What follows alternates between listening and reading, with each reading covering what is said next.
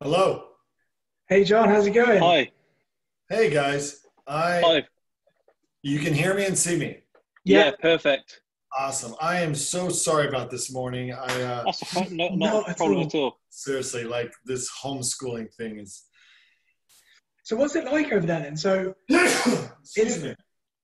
are you homeschooling because of COVID? Is that the reason at the Yeah. moment? I mean, we've got COVID. Because of COVID, homeschooling. Now we've got all these fires. I don't know if you've been hearing about. Yeah, Yeah, yeah. yeah, And like we literally just moved from California, where most of the fires have been happening, yeah. up, just up north to Washington, which has now got the highest, unhealthy air quality index due to the fires Oh, here. And man. I mean, obviously, we're blessed; we didn't have to evacuate, Yeah, but it's crazy. yeah. I can We imagine. We're seeing it on the news over here, and trying to actually contemplate it because we're such a wet island where it just rains constantly. Yeah, Trying to yeah, contemplate like a wildfire oh, is just like completely like something that we just can't even like imagine. yeah. It's so hard. Yeah, we're dealing with it, but yeah, still, I was anytime I schedule something for like right around their school time, I was like, oh my gosh, I completely blank. So again, I'm sorry for that. no, No, that's So all not right. I at mean, all. we really appreciate you joining us today. I mean, basically, what we've been doing is we used to talk about sports every week, and everything got shut down. So we've been going through all our favorite comedies of our lifetimes. We were 94, so Napoleon Dynamite was the right one, particularly for us too. So obviously, no better person to speak to than the man behind the magic. all right.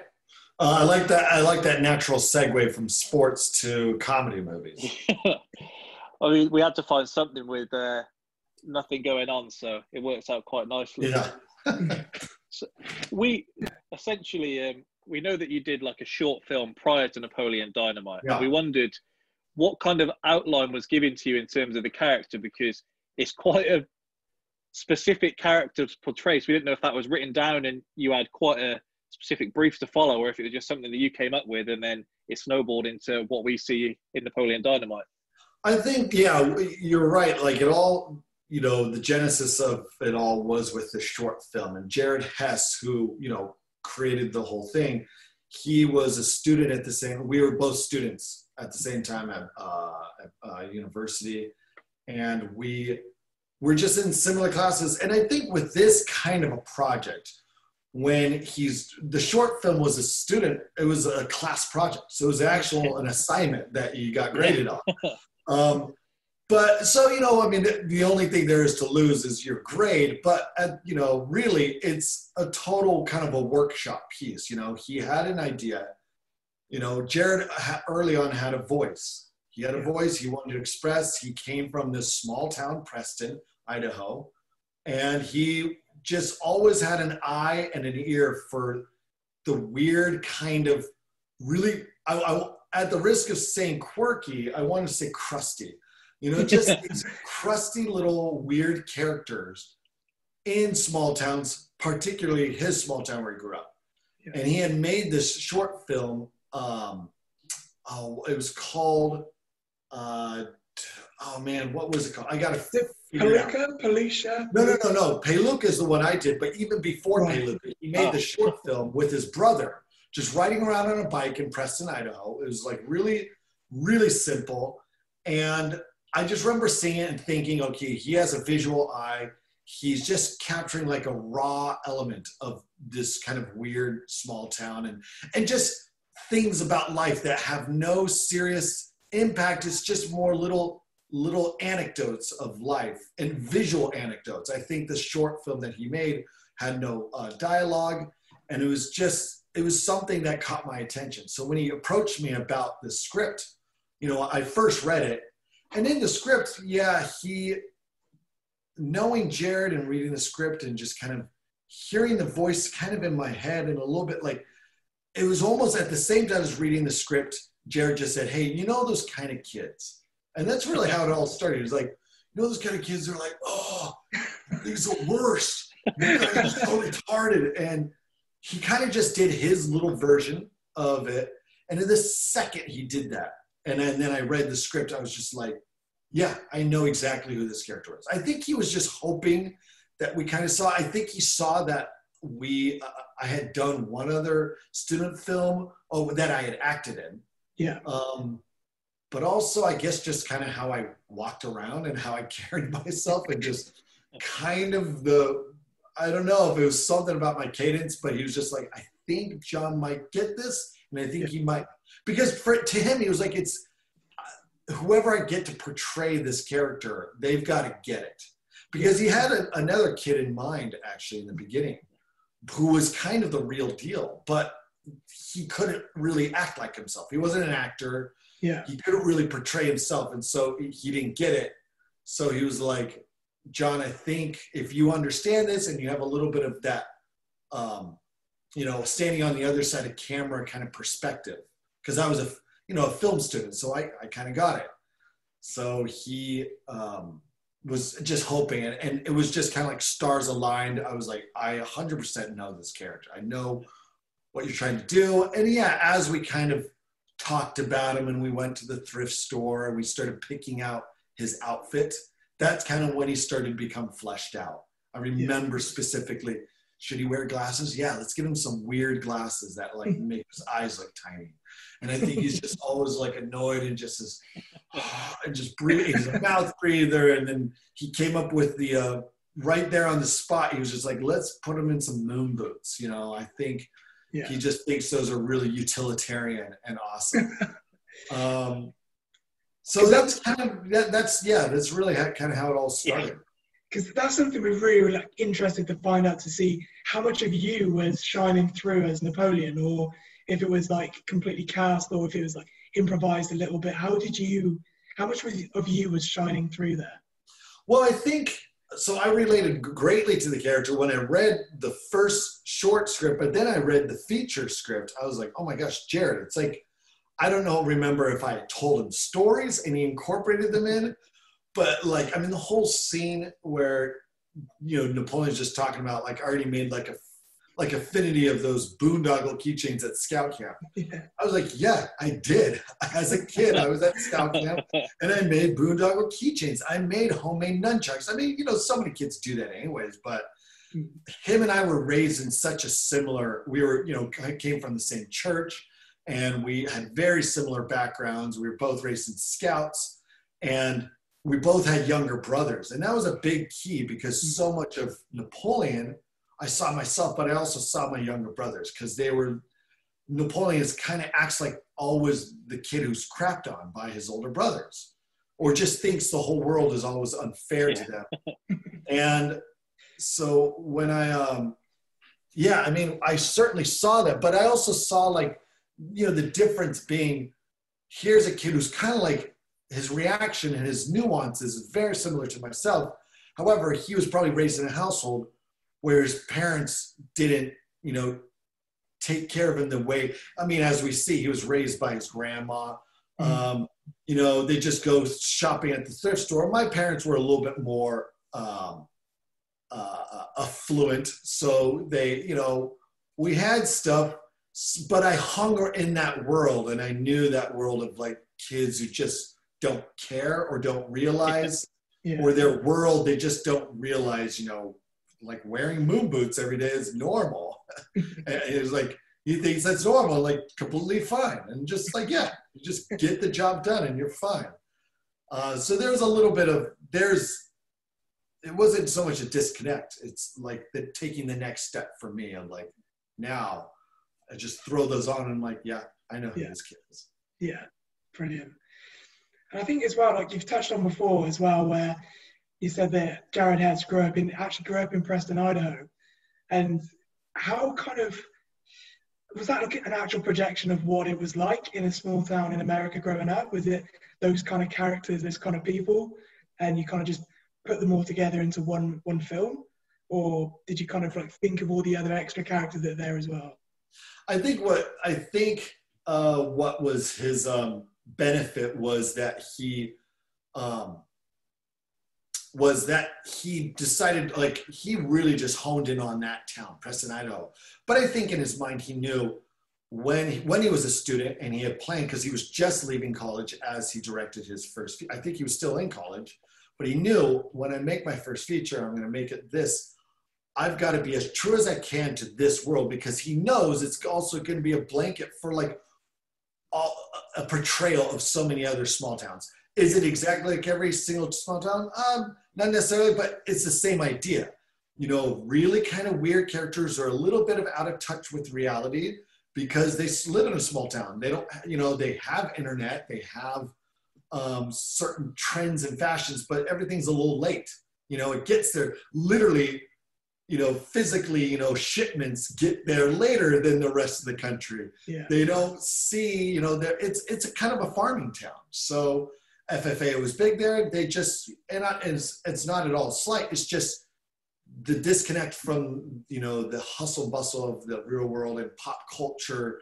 Yeah. And again, you know, just cultural trends are just take a little bit longer to get there. And that's most typical small towns.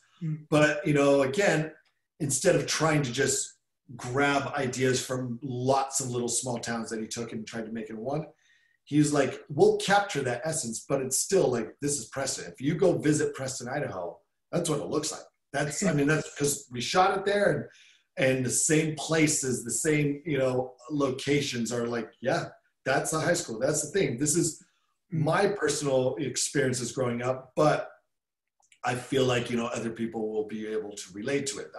That's me speaking for Jared, knowing that's kind of what he was shooting for. Yeah. And hoping that people will relate to it, because while I didn't grow up in that small of a town, you know, I had been around and been through small towns. I knew kids like that. So, yeah, I mean, that's certainly kind of what we were trying to capture. Yeah. So, I mean, just on IMDb kind of trivia, that kind of thing you see on there. So they say that you originally paid $1,000 for the role. So, I mean, could you have believed then? I mean, it goes on to gross 46 million worldwide. It could ever be as big as it was while you were filming it. We didn't know. I mean, sometimes I want to say like we always kind of knew something would happen, but it's weird. Like most of my life, it's been a success. I mean, there's only like a year where it wasn't a success when we made it. So it's hard to go back and try to really remember. Yeah. But I do. I remember thinking, this has a potential. Like, this is so different.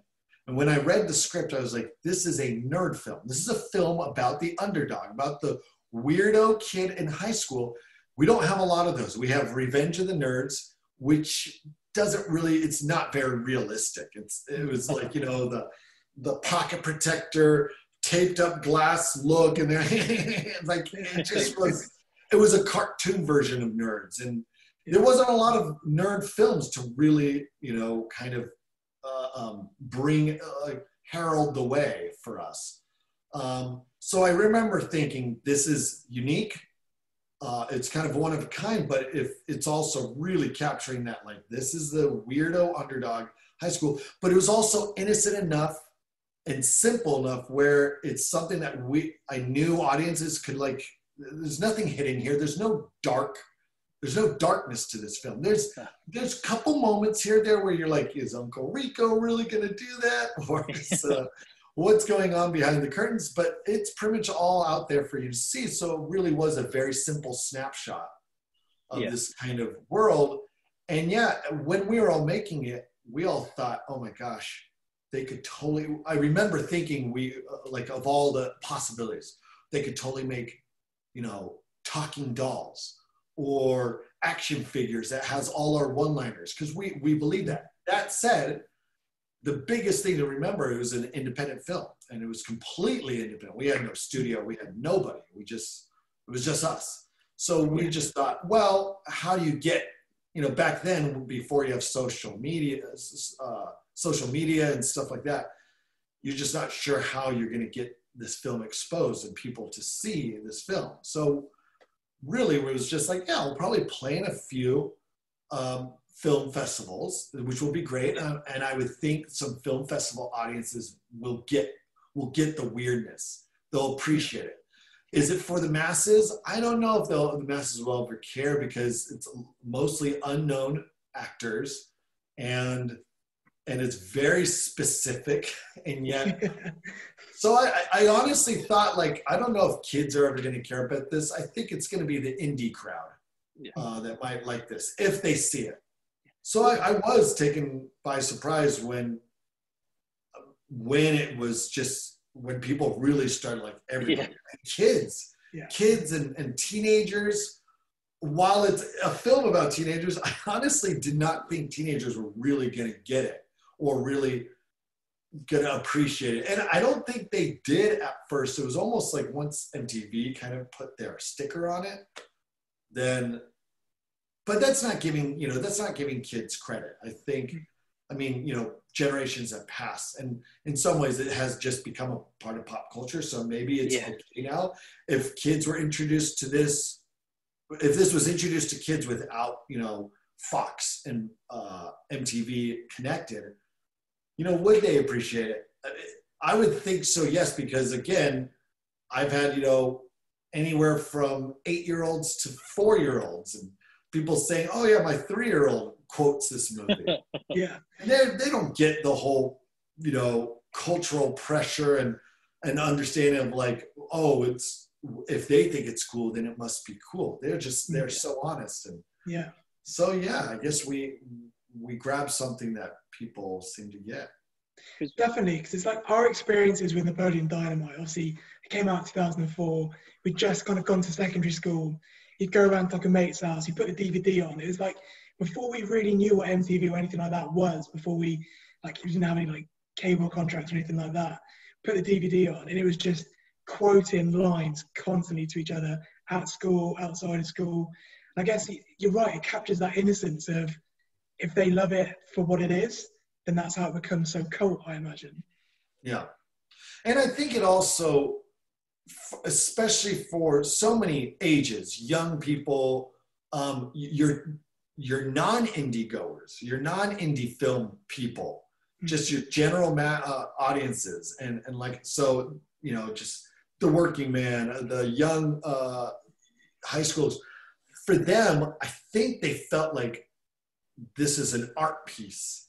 And this is an indie film. Like, whoa, I think they liked the idea. Part of the attraction was like, here's a film that isn't filled with special effects, that isn't based on a Marvel character, that has no recognizable stars. Like, so it feels like an indie film, but I like it. And so they felt like an ownership there. Like so many people, when they first saw it, they thought they were the only ones who discovered it. Because the way Fox rolled it out in theaters was genius. They just put it in a couple really small theaters around the country. And every week they would add, every week or every other week, they would add it to a few more theaters. But they did it just enough so that people who went and saw it, there wasn't a lot of ads or anything. They just, so many people have, approached me and told me like, oh yeah, I just went to the theater, go see a movie, and it was either sold out. So then I was like, what is this weird looking movie? Like, I'll go check it out. And to them, they're like, this is my discovery. They're all gold. It's like they were all discovering, not to use the word gold, but it's like, it's that feeling that we've all felt like when you discover something new that you want to share with everybody else. Like, and everybody felt like they were the first ones, which was, it works. It's perfect for any small film because you want everybody to do that because then they're sharing it. That's how we became a movie. They went and they shared it with their friends and their family, and they kept taking new groups. Everybody was watching it over and over, and then they bought it on DVD. And they're like, if you haven't seen this, you got to come see it. And I think that was a huge attraction because it gave them almost, it made them feel like they had some credit. Like, hey, I like it makes me feel, I don't know if it made them feel smarter or they just like, hey, this is cool. This is an indie film. And I've never seen a film like it. And a lot of times it's just simply, I've never seen a film like it. It's dumb and it's simple to follow, but instead of being your typical Hollywood comedy that's dumb and simple to follow, or action film where it's just, I just want some like kind of dead zone brain fodder that I can just kind of put on in the background. This was kind of the same thing, but it made him feel a little bit like, oh, this was in the indie theater. Yeah. So I must be watching something good. Yeah. It seems like we've never seen anyone with really any kind of mixed feelings on it. It's either some people really don't like it, they don't get it, or other people, if you love the film, you really do go all in. You do love the film properly. So I guess that kind of helps as much, because yeah, it is. I mean, people are more likely to see. It is a polarizing film because it's so specific that it's like, yeah, if you either get it and you love it, or not to say that people who don't love it don't get it. I'm sure there are people who get it, but they're just like, either they grew up in that world and they're just like, I don't want anything to do with that, or it's just stupid. They're like, it's not for them, and that happens. And what's great is most of the time those people don't approach me, so so I don't really know about it. Yeah, it's in the way that it's kind of like snowballed. And you said about like the action figures and things, and I think there's a Nintendo DS game, there's a PSP game for Napoleon Dynamite. Yeah. You got on to have the cartoon series, which shame we didn't get more of that, but it really did. You've got just about everything, and more than you would get for films that have probably made a lot more money, but they don't have the specific fan base for it. Yeah, it was. When we did the cartoon, that really made me realize, like, we set up a world and like a world of characters and a bubble of characters that it was so natural when we made that cartoon, the animated series. I was bummed that we only did, and I don't know. I mean, what could it have kept going? I mean, if 10 million people tuned in for the first episode. Yeah, I mean, if people thought that, a lot of people I remember saying this could be like the next King of the Hill, where it is about like small town, but even smaller. Because at the time I was like, well, if you were in the real Preston, you'd be like, how could you make a cartoon series based on this place? There's nobody here. There's like nobody, but they did it for the cartoon. And I remember thinking they could make this work. We could do a number of seasons in this world. And it worked so well because we got the same actors to do the voices, with a few other really good voiceover actors to kind of fill in all the other kind of ancillary roles. But it really worked out nicely, but it made us realize, this is a world, a bubble of characters that we've created, that you could do an animated show. You could do a live action show. You could do a comic book series. You could do all kinds of stuff. That's to say, not tons else has been done. I mean, I know there's been official fans or unofficial fans who've made some comic books. But, I tell a lot of people, I don't think the world of Napoleon is ever dead. You never know what may happen. Maybe, who knows? I mean, they've made sequels to movies 30 years after. Yeah, who knows? Dumb and Dumber, over 20 years after Dumb and Dumber sequel came out. Exactly. This is probably the longest I'm sure you've spoken about Napoleon Dynamite with anyone bringing up the dance. Hopefully that when people see you in public, they're not asking you to do that out there. But was that always to canned heat? Because judging by the budget that's stated, you've got quite a good soundtrack for the film that I'd imagine wasn't easy to get alongside it.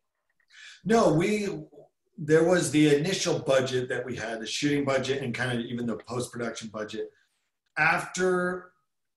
So I think the way it went is, when we made it, the director was like, I don't know what music we're going to be able to get. Music is especially for indie films, is half the budget. It's just getting the rights to music. And, a lot of directors, and, I know exactly how they feel. They want their specific music.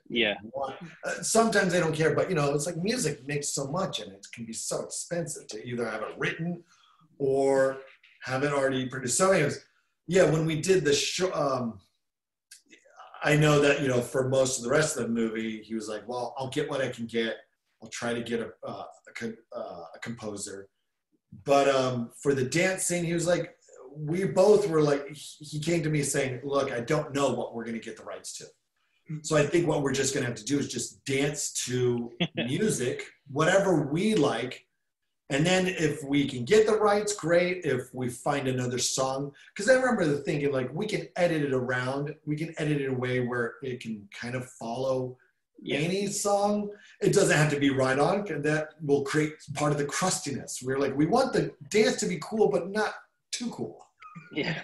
So we actually did dance. I mean, him and I both loved Jamiroquai at the time, and we were like, it was just weird. We just both loved it. That was the song that I did 3 takes. I danced to that song. I danced to another Jamiroquai song. I danced to a Michael Jackson song, I think. Because we were like, well, let's change it up just a little bit, just in case. And then, after, I think there's, the way indie films work, they were able to get like the initial festival rights for the music. So they didn't have to shell out as much money, with the stipulation, like if this ever gets distributed and purchased, you're going to have to pay more. And that's when Fox came in. They laid down the rest of the money to pay for the rights of all the music. So Jared got, exactly what he wanted, which was great, Awesome. I think going back to kind of like the character of Napoleon as a whole, so all of the comments that he makes, like under his breath and people walk away, things like that, is that you ad-libbing or is that planned? Did you ever kind of do anything different in the script? It just was gold, so you kept it. It was most of it was just gold. Most of the script was really like every word was just like, okay, I want to like perform it. It's like a dance. Yeah. And most of the actors will tell you like this is the kind of comedy where you don't want to get out there and ruin it with ad-lib. Because Jared wrote it really well. Each of these lines are their own character, and instead of messing up, all the before and after of each line, you just let the line breathe and be its own thing. And it's a total testament to how well it works because people love quoting the movie. They quote it, and those lines wouldn't be what they are if we had just rambled and just started kind of coming up. Granted, whenever you're acting, you're always ad-libbing your actions, and a director might be very specific about how you move and how you deliver it. But for sure, there's little moments where you just like kind of you're saying a line, and you have to fill every frame with something. And while that film is filled with subtlety, and Jared wanted a lot of just kind of like you're looking, just like. Looking, thinking, and then it's just breathing. And each of those moments was really kind of like either thought out or just take your time, think about it. But it was a simple time, and Jared would be kind of like, all right, so you're looking at it and you're just like, and he would do the breath. He would like just go, oh, okay. And then so I would do it, and kind of do my version. There wasn't a lot of ad-libbing. No. Yeah.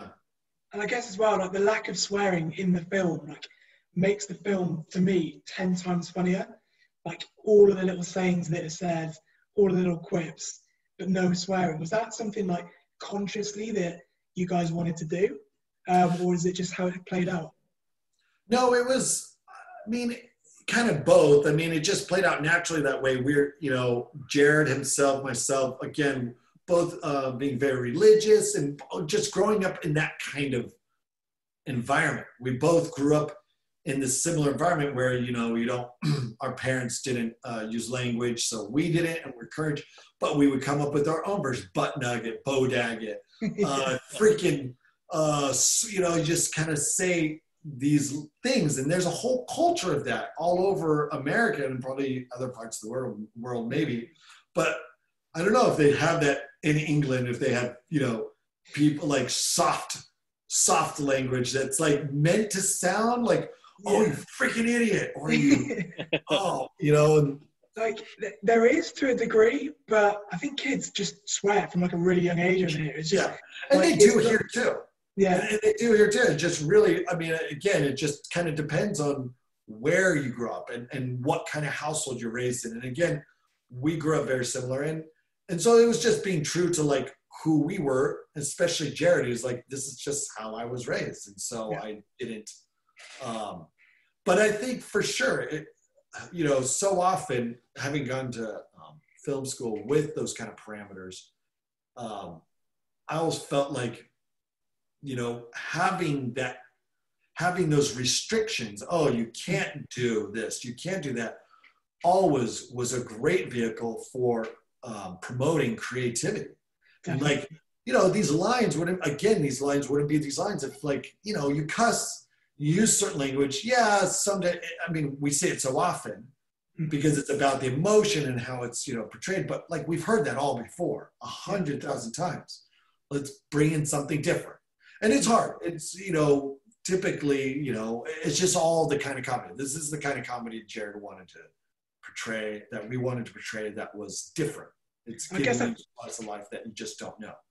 Definitely. I guess that just makes it funnier as well, because you hear the swear words everywhere all the time, in the movies. Whereas to hear some of the lines that you came out with in Napoleon Dynamite, you just never heard before, and that's what makes the film so great. When you get approached, is there something in particular that people say to you or want you to say, or anything that you get all the time? Well, the number one line is easily, "Tina, you fat lard."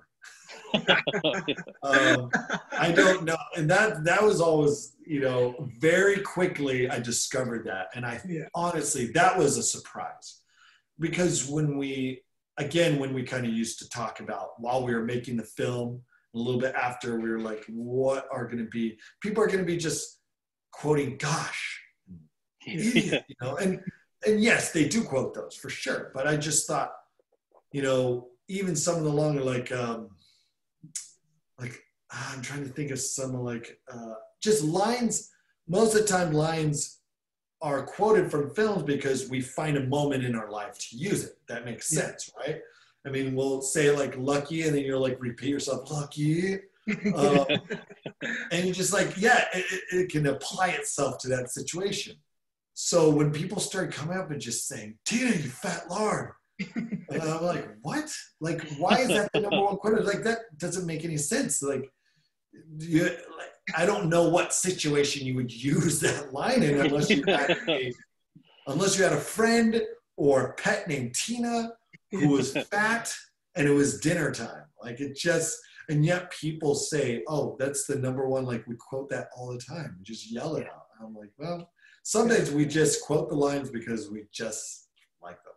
Yeah. And they don't have to make sense in any way. But like, one of my favorite lines, and that doesn't get uttered as much, but kind of calling back to your talk about language, was just when he goes, "Why don't you go eat a decrepit piece of crap?" And it's like, I remember at the time I was like, Jared, I was like, "Now this isn't a word, correct?" He's like, "No."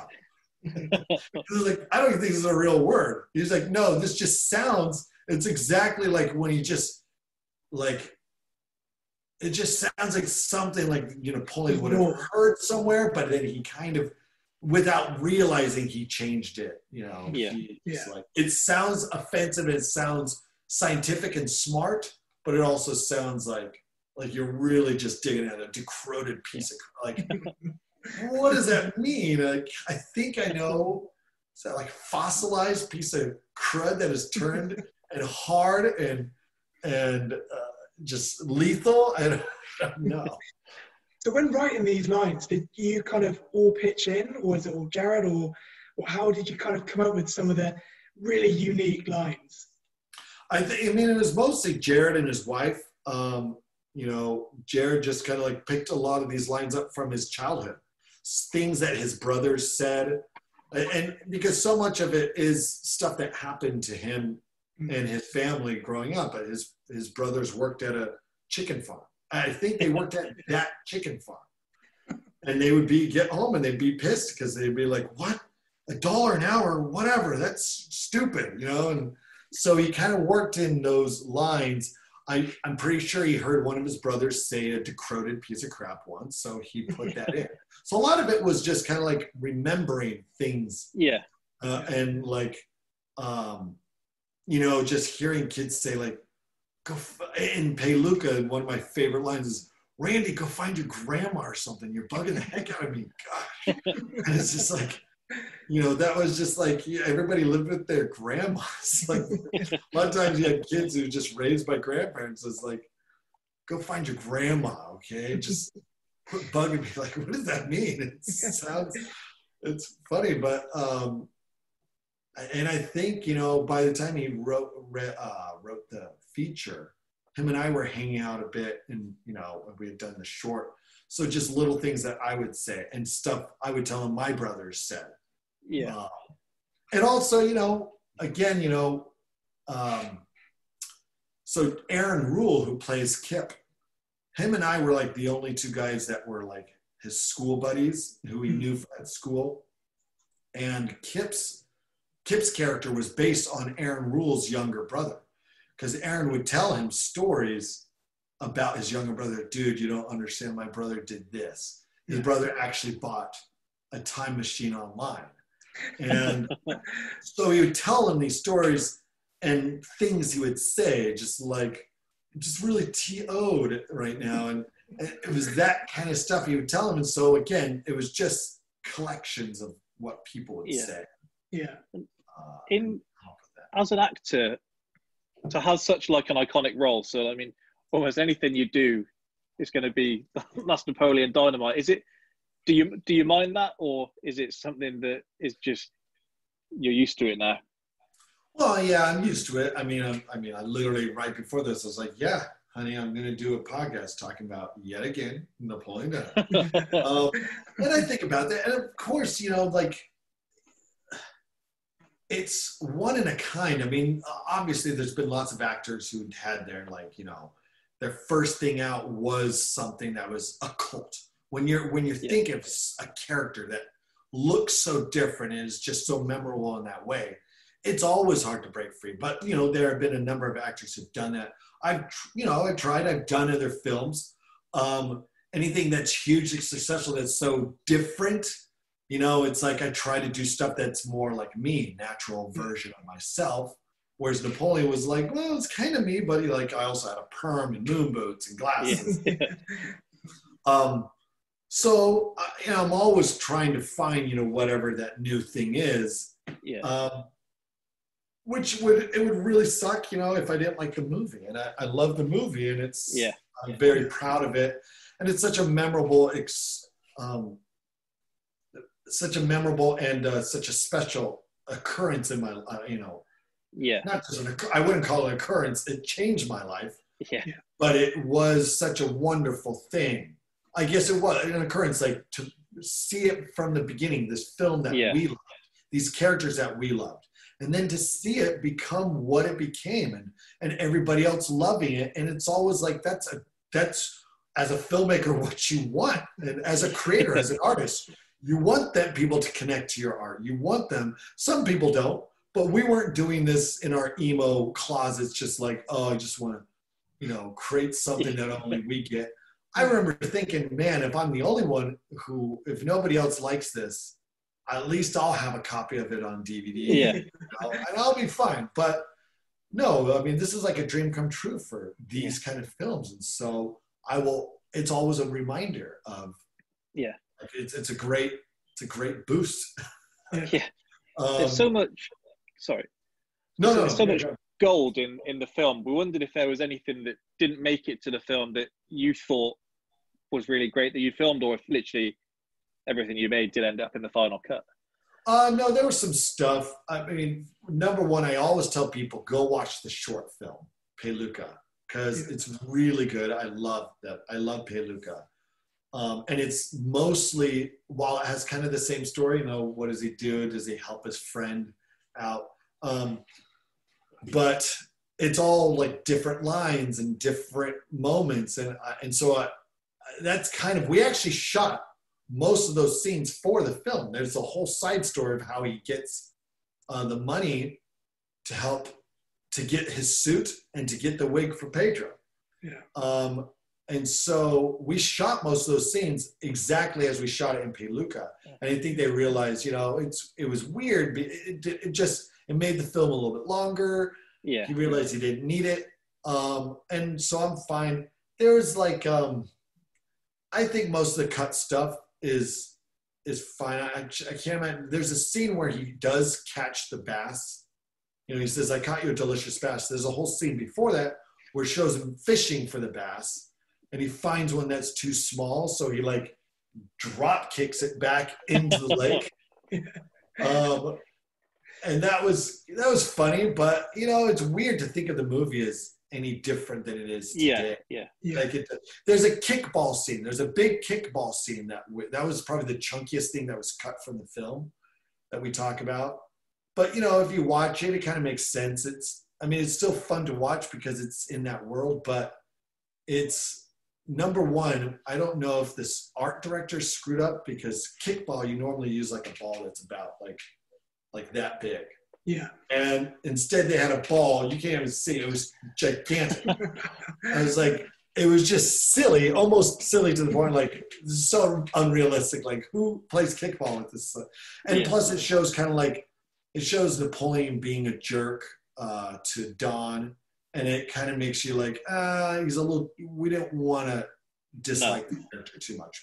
There's definitely moments of Napoleon you're like, okay, he's a punk, but you didn't want to do that too much, so they cut that.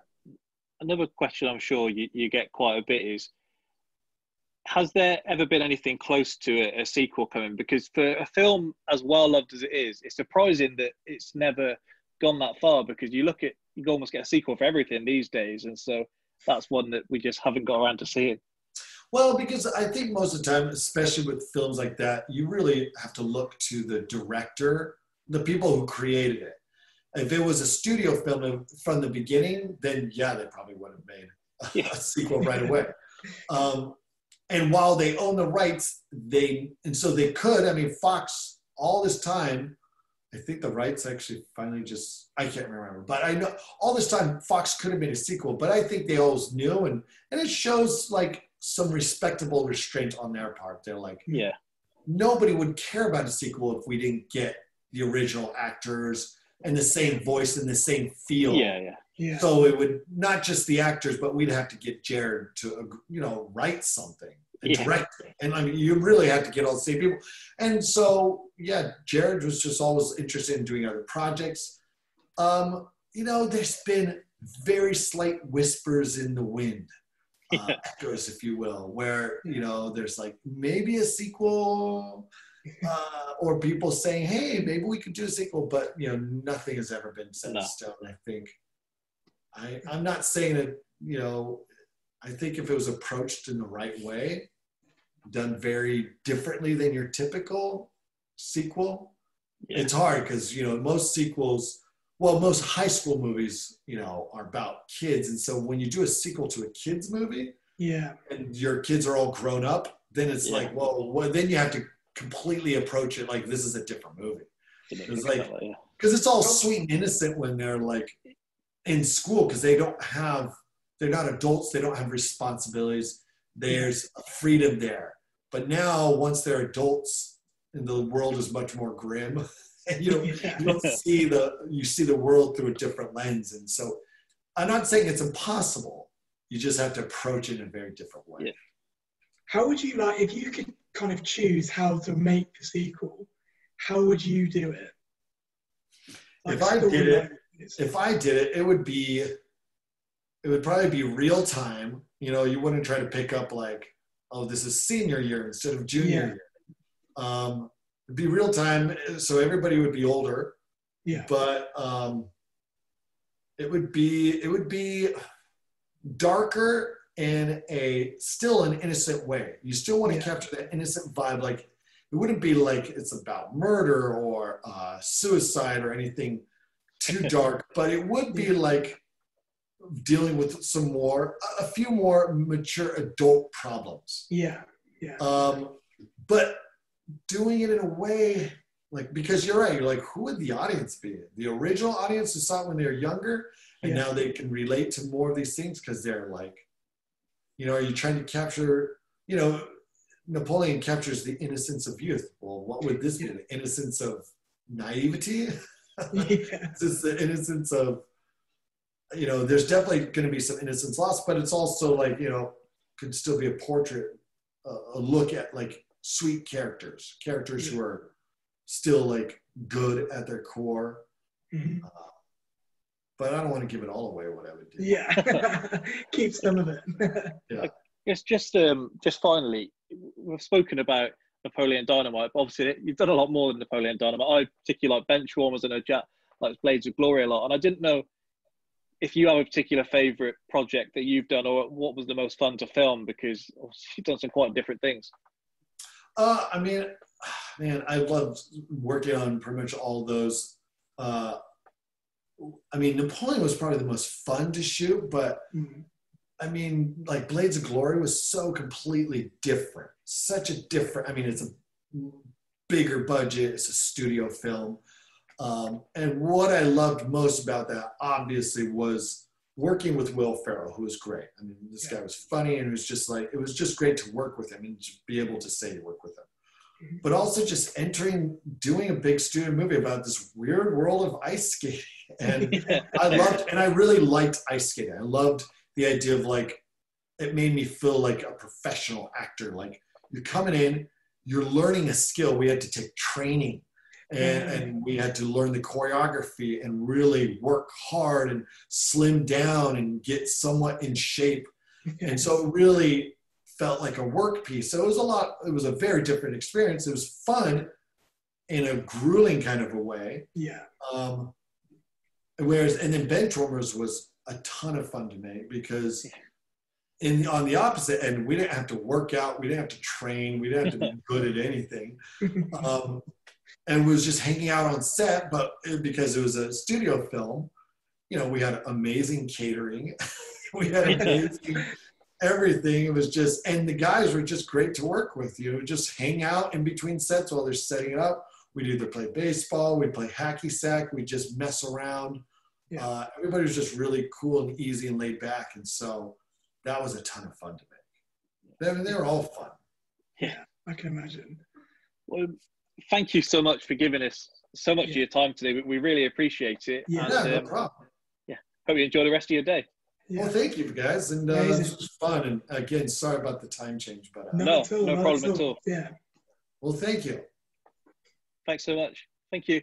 Goodbye. See you guys. Bye.